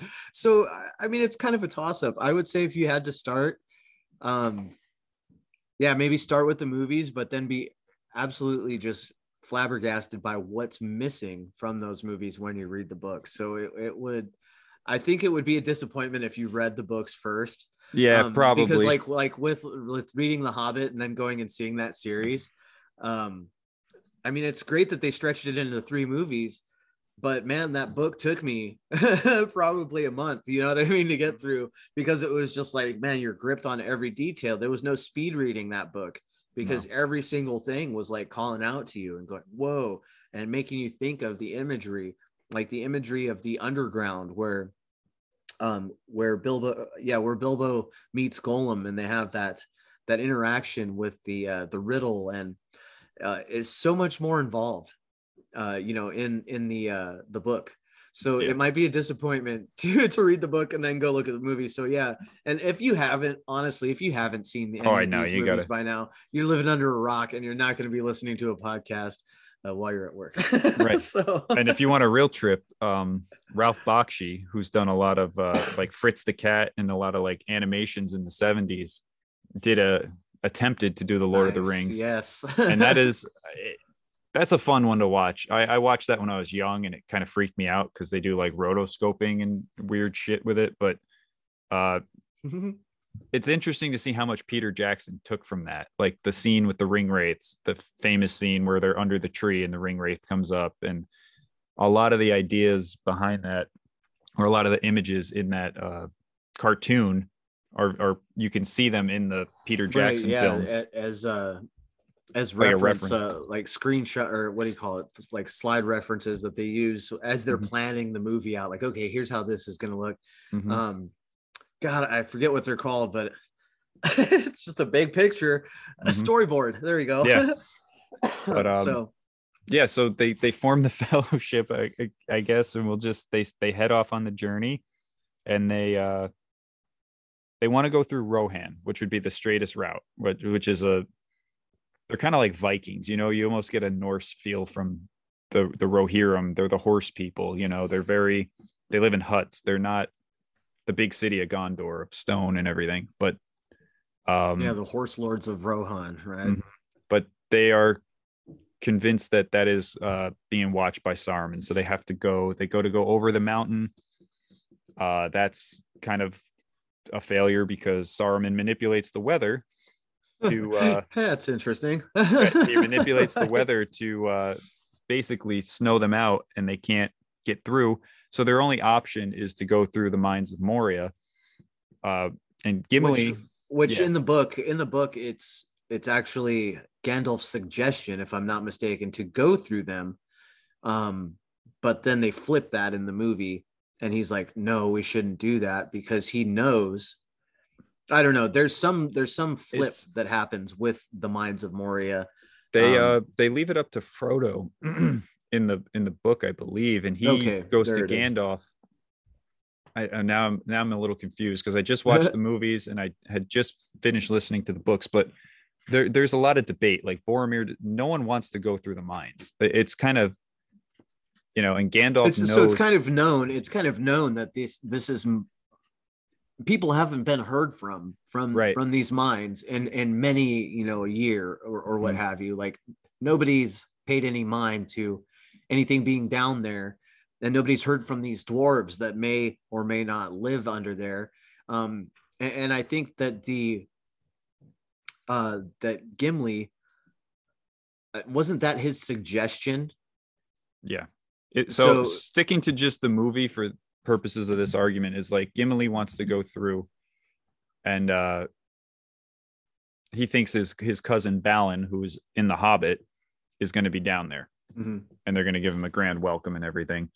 Um, when they go to the mines, they have to get rid of their horse. They have the horse is an interesting character too. Bill, he doesn't get much play in the movie, but he's in the book, and he's a pretty big character to like Sam, and like the healing nature of that. Like we can get into that another time, but So they go through the mines, and when they get there, they can't get in because these dwarf doors are sealed by magic. Yes, yes. This is So, the part. I mhm. love it. And Yeah, so they're and they light up in this weird, awesome kind of blue LED kind of color. mhm. And so for the listeners and the non-video folks out there, but I am gonna pull up kind of a screenshot on that real quick. Yeah, just look up the Doors of Moria.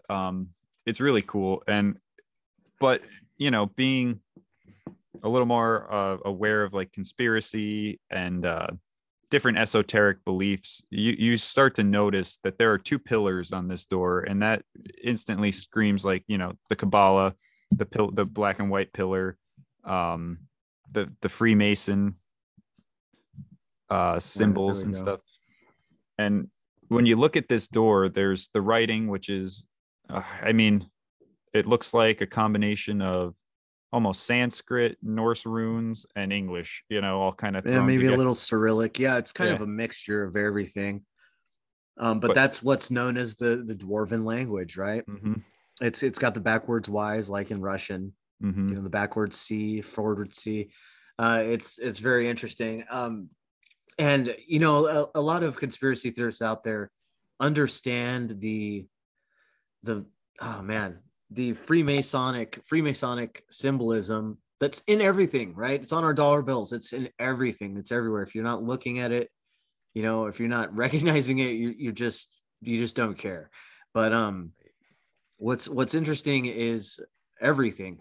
Shit. right. I'm It's not got the gonna lie. trees. It's got the trees, the two pillars. It's got the compass rose in the center there, down there. It's got a crown.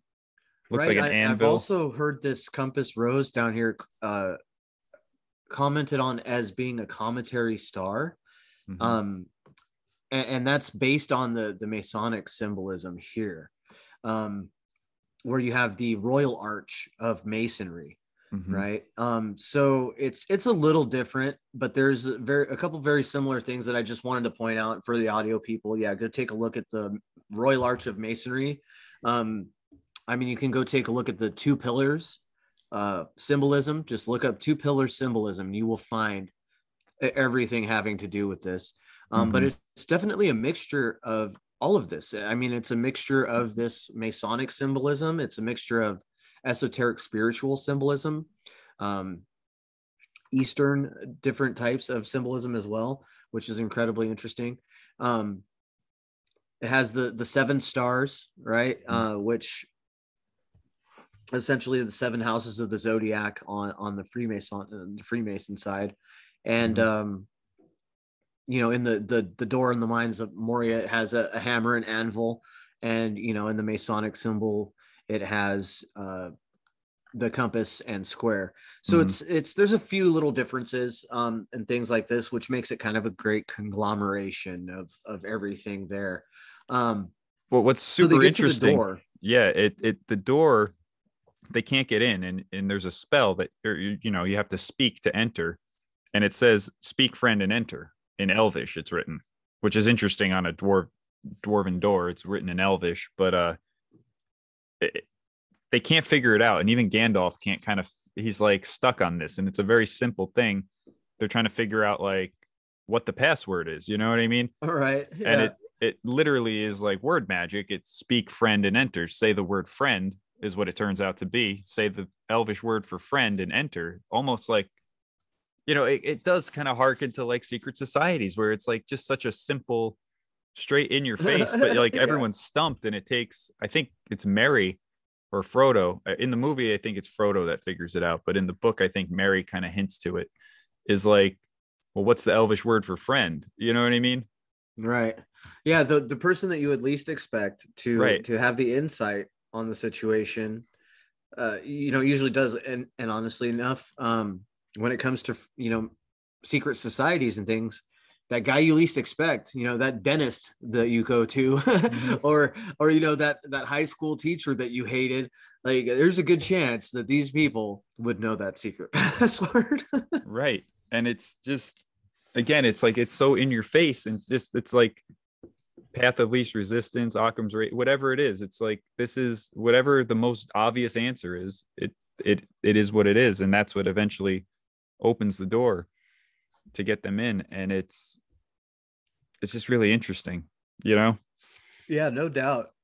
But yeah, I mean, we could probably dive deeper into, like, I don't know much about like the Kabbalistic tree of life and that kind of stuff, but it reminded me It's of all that. there, and we would spend another hour just on like the stuff that I've got pulled up right here. Mhm. It gets wild. Um, but hopefully it'll just kind of lead folks to take a look at this stuff for themselves. Because there's plenty of information out there online, Yeah. right? There's other people out there that do more of a service to this type of information and presenting it. I just love to present, what comes to my mind, and love hearing what comes to yours. And And you sent me some images earlier, yeah, and what's and interesting too with the Masonic one is there's a sun and a moon on each side, and I mean we see this in both the Hobbit movies and the Lord of the Rings, is that the dwarven doors are open, like they only become visible in like in the moonlight. moonlight, right, Yeah. right. So that's just, man, it's so wild. I mean, almost everything that we've kind of touched on, the all-seeing eye, the two towers. I mean, the second installment of the movie is called The Two Towers. We have the two pillars here in Masonic symbolism. Um, we have the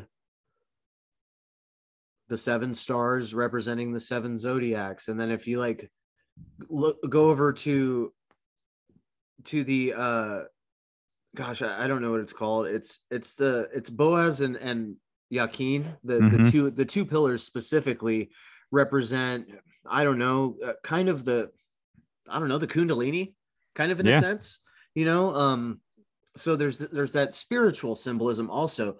And like in this Lord of the Rings mythos, there's all of that rolled into one, and it's like the entire thing for those dwarves, right? So it's the dwarven kind of all-encompassing symbolism that is the Freemasonic, And what do royal the arch, dwarves or work with? Stone. They're masons essentially. exactly. You Yeah. know. Yes. So, man, it's so mind-blowing. And what's crazy about the dwarves, and most people may not know this, or they might if they're into Lord of the Rings, the dwarves were made by a different creator. Okay. Mm-hmm. By a different creator than the men, Mm-hmm. and then the elves. They were made by, the other creator, right? Mm-hmm. Some might consider this other creator like a Lucifer type figure, because it was at one point, an angel or of the light that was essentially given his own right on earth. Right here, you can have this spot and do what you want over there, create over there. Basically was the thing. Hey, you go create over there. All right, just leave my Mm-hmm. stuff alone over here. I'm going to create over here. You create over there. um, but this other creator created the dwarves before the main creator um, created men. Okay, the main creator had already created the Iluvatar and the Maya, which is what Gandalf is one of Mm-hmm. initially before it comes down to Middle Earth, but hadn't. And he let them roam on Middle Earth, right? And told them, "Yeah, I'm going to make this creation men, and you're not to mess with them. You're not to do this and that. You're to treat them nicely." Basically, lay down the ground rules, right? But before he could create men, this other creator, and I'm horrible with not having the name and everything pulled up right now. We'll get into that when we get into the Silmarillion, because there's a lot to all of that. But essentially, people need to know that the dwarves were created by a completely different creator entity Mm-hmm. than everything else on Middle Earth. So they would have their own symbolism. They would have their own spirituality. They were master craftsmen. They were builders. You know, um, they were masons.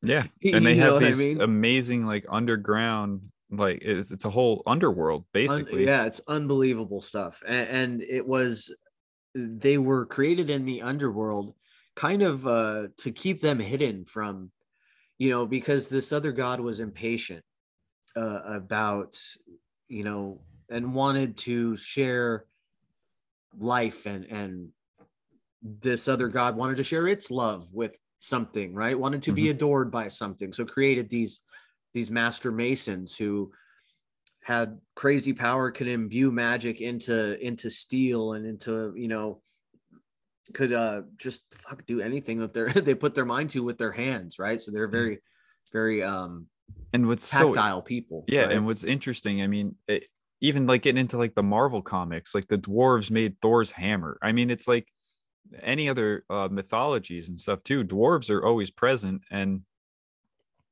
I mean, they're everywhere. They're always part of our culture. I truly believe that, you know, these creatures were and still are probably real. I mean, people see them on, well, that's more like the Clockwork Elves and things like that with like DMT and whatnot. But uh yeah, these dwarves, they created a lot of stuff. They have these they found mithril, right? That in Lord of the Rings, that is their prized possession is mithril, silver, and it's stronger than like dragon steel and light as a feather. That's the whole idea there. Right. And it's what ends up saving Frodo's life multiple times. He's wearing a thing that in the Hobbit, Thorin, the king of the dwarves at the time, gives Bilbo a mithril mail shirt. Right. And they talk about it in the movie, at least in extended editions. If you're going to watch the Lord of the Rings movies, definitely watch the extended edition ones. Mm-hmm. There's so many little extra scenes that just kind of tie it all together a little bit better. But yeah, like this mithril shirt that Bilbo had was worth more than the whole value of the Shire, you know, just in this one. Yeah, and he didn't know it. He just held on to it and had Yeah. it for like years, and nobody ever knew. He just gifts it to Frodo. Mm-hmm. I think like, here, by the way, it's kind of hinted that Bilbo knew, but not like because right. That's another well, thing. It's just too. like all of his other. He had that chest of treasure. Not to be like a spoiler, but he had that chest of treasure, that chest of troll treasure too, from from The Hobbit. So I mean, dude, Bilbo was balling, dude. No wonder all of his family and the Sax Bagginses wanted all his shit, you know? Right, and it's always like talked about in the Lord of the Rings. Like that's a whole big thing because there's that 17-year gap before Frodo leaves. He has to figure out like what the hell is he going to do. He's got this fortune, and he's got you know this huge hobbit hole and everything, and it's like he has to kind of come up with a plan. Like he can't just get up and leave. He's got to like sell his house off, and he's going to go back to the country where he was, you know, born. Right. And yeah, no doubt. So yeah, he's like, in the process of all that, and all that's left out of the movies, which is kind of unfortunate, but it is and it isn't. I mean, it's for time's sake, you know, like you can't fill all that gap when you're paying what's his name, Orlando Bloom, freaking so many million a day or whatever it was. I'm sure you can't make those scenes, not all of them. No, but yeah, it's fascinating, like how like deep he gets into like Hobbit lore and their culture, and like they're simple. They want like simple things, but they'll talk about their family trees and all this stuff, and it's pretty interesting. And it's very funny how he writes like the way Bilbo gives away some of his possessions, and just like he gives like a bookshelf to someone that took all his books, and it's just funny little stuff like that. But yeah, going back to the dwarves and them in Moria, they find out that it's abandoned. It's been basically ransacked, and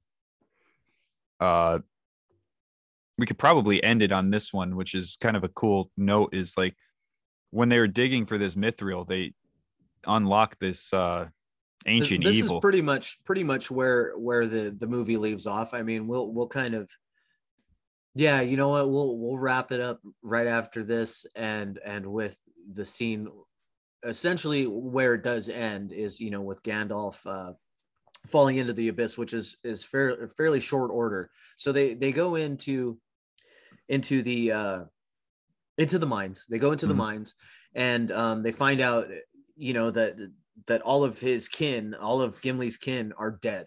You know, and they find skeletons. In the movie, they find the skeletons, and in the book, it's like the smallest sound, right? That gets, they just hear the tapping. Yeah, and then they hear these drums from down in the deep. But in the movie, an entire bucket and skeleton and all kinds of shit falls down this well and makes this huge loud noise. And in the book, it wasn't so much like that. But so it falls down there, and then here come these like marauding goblins, and they bring like a mountain or like a A cave cave troll troll. with Yep. them, and like they're pretty much like steering this troll around like it's a vehicle, Hmm. which is mind blowing to me, you know. So like this shows that these goblins um have this ability to kind of hijack Yeah. the intention of other creatures, Yeah. and I find And that also interesting uh what's in interesting so many too, ways. another this is total side note, but I played a lot of World of Warcraft when I was younger. And there's like these tinker classes, and like goblins, gnomes, and dwarves were all very, they were like the engineers of that game. Like they had like bonuses if you wanted to take like the engineering route, and Right. like they Yes. they would build these bombs and these like intricate things in this like fantasy world. They had guns and just really cool like gadgets and stuff. And Right, gadget. They were tinkerers, like you were yeah, saying. Yes, and and, it's and that's very much what the dwarves were doing with. I mean, just some of the scenery in these mines is just epic, right? Whether you're looking at the Hobbit when they go into the mountains of Misty the Misty Mountains. Mountains. Sorry, I don't know why I veg out on that so much. But you see, especially in The Hobbit, I mean, I recommend anybody go take a look at some of the scenery in those mountains. It's absolutely amazing. Like the structures that they build for pouring and casting, and just absolutely amazing stuff. So so they're like, so do you think that they kind of tinkered their way into, I don't know, commandeering these trolls in a sense? I mean, it kind of seems that Yeah, way. it seems that, and like again, they show this more in the Hobbit, not so much Lord of the Rings, but like they have these like very intricate like technology, almost like crude industry in a sense. It's like, Like harnesses and yeah, just different like things we would see on horses right. nowadays, right? Like a bit and a yoke and Yeah. all of this stuff. And so they're kind of steering this troll around. But anyway, so there's that battle, right? They battle with Mhm. them. Um, they run all the way down, all the way down, all the way down, and they get to the very bottom, and then all of a sudden, Yeah, all they of get, the goblins are like, yeah, "I'm so getting out they, of here." yep, in the book they get, or in the movie, all the goblins scatter. They hear this like loud thump. They see a red fire glowing. In the book, they yell Nosh, which is goblin for fire. And then they have to run to the bridge of Khazad-dûm. And this is a cool bridge because it's so narrow, and the dwarves built it as like a strategical thing, so like only one enemy could cross at a time. So anyone going over this bridge they could just take out. But so they get there, and this Balrog, comes out, which is basically like a demon, um and this is where like Gandalf makes his like final stand in the book and the movie. And it's cool because he shows that he is what does he say, I'm a servant of the secret flame, or all this stuff. And he basically prevents this thing from passing. Right, from following them, because it Yeah. was going to. I Hmm. mean, that and that they speak of this Balrog. I don't know if you've ever played the game Diablo, Hmm. but very very much like the representation of Diablo from that game is Hmm. this Balrog. It's what we think of when we think of Satan, essentially.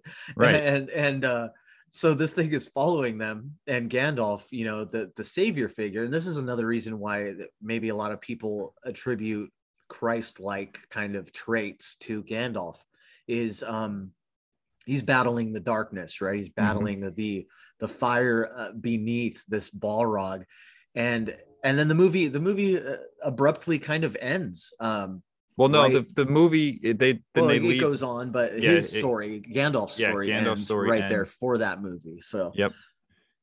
And then so yeah, he makes his stand on the bridge. Everyone knows the scene. You shall not pass. And he hits the thing, and the thing falls down. the He bridge of chasm Kaza doom, the doom, Doom. the chasm of doom, right? Right. And So it's like, so this wow. thing falls down, and as Gandalf goes to walk away, it hits this whip. It's got a huge whip, a giant flaming sword, and all that. And grabs Gandalf by the leg and pulls him down, and he, fly, you fools, Run, run. you fools. Yeah, Yeah. it's fly in the book, but run in the movie, which is interesting. Mm-hmm. I mean, I'm not 100% sure on like the takeaway from like the symbolism there or the wordplay. I Mm-hmm. mean, we as we know, words are so crucial. Why they would change that from fly to run, I have yet to understand, but it's very interesting. Mm-hmm. And then that's where Gandalf's story ends, and he plunges into the abyss. And then the two towers. So the Fellowship of the Ring goes on, and the two towers opens up with Frodo having a vision or a dream of seeing Gandalf dive into the abyss. So as he goes down, what he says, it's like 1,000 lifetimes he's down there, but in the course of the movies and the books, it's only a few days, Right. or a few weeks or whatever, because it is all extended because they're in Lorien for a little longer and whatnot. But so let's just say it's like a month or two that he's he's dead in Middle Earth, but he's battling this thing for an eternity, basically. And he dies doing it, and then he's brought back to finish his task on Middle Earth. And it's just crazy that he has to dive into the abyss, and he passed through those archways that he didn't want to pass through. That's so wild. And again, it speaks to the reasons why people attribute these Christ-like traits to Gandalf, because we have Jesus being tempted by the devil. So there is kind of in a roundabout way, a battle that happens between the light and the dark, in a sense, by the tempting of Christ. So, but so that kind of tails off that particular section, and I think we're just about out of time for tonight. Man, what an amazing ride, dude. Yeah, it's just, again, going through the abyss to come back out on top. It's very interesting. It's almost the story of my life, my friend. Yeah. Well, yeah, So, it's that redemption, but yeah, he sacrifices himself for the Fellowship, and he comes back. and when he comes back, I mean, he's Gandalf the White. And what's interesting is when he comes back, and this is, leading into something that we won't get into, but he comes back and he almost has no memory, which is kind of interesting. As we all know about this incarnation, when we get here, we have no memory of who we may or may not have been before. Mm-hmm. So that's incredibly interesting. But they wind up getting out of the mines, essentially the Fellowship does, and I forget where they end up finding a resting place, and it kind of just stops there. So it's interesting because the Fellowship movie ends with Boromir dying and the Fellowship breaking up. And that actually is like the beginning of the Two Towers book. So they kind of chopped it up a little bit differently, but they find the woods of Lorien where they meet Galadriel and all that stuff.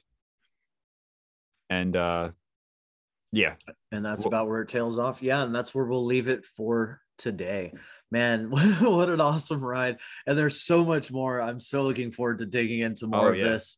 And if there's anybody out there that wants to take part and has some things to say on Lord of the Rings, just reach out to either Nico or myself. And I guess we can go ahead and plug in here and call it a day. Yeah, man, this was a lot of fun. I'm glad we finally, because we've been talking about this for like a month now to do it. And it's such a monumental task. I was like, I don't even know how to begin this. I think everything the only way I started looking at just led down so many rabbit holes, from the language of all the different entities to the origin stories. I mean, it goes on forever. So I feel like we could definitely use another perspective or two, because everybody seems to grab something a little bit different from this. And in these conversations like tonight, for the parts to come out of how this relates to the world we live in now, that is what I feel like most strongly about, which is mostly why I wanted to have this conversation and get this stuff out there, and hopefully get this conversation started and get more people into looking at fiction through a different lens. Just because it has a stamp on it that says not real Like, are you going to buy that your entire life and live a doldrum existence where the only thing that you understand as reality is force fed to you, or are you going to take it upon your own soul and your own heart and look into some of these other things, these different arts, right? Like, art is all we have, much like in Japan, art is all they have to Yeah. express themselves. That's all that we have to express our past, our present. I mean, aside from that, we have propaganda, and that's it.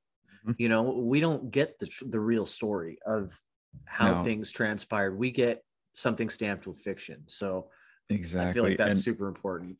And the thing with like, and this might just be me, but with the Lord of the Rings, it's like you can relate to every character in some way. Even like when you start hearing about like the orcs and stuff and their kind of culture when they're, And their hunger for meat, right? Like yeah, that's a big one.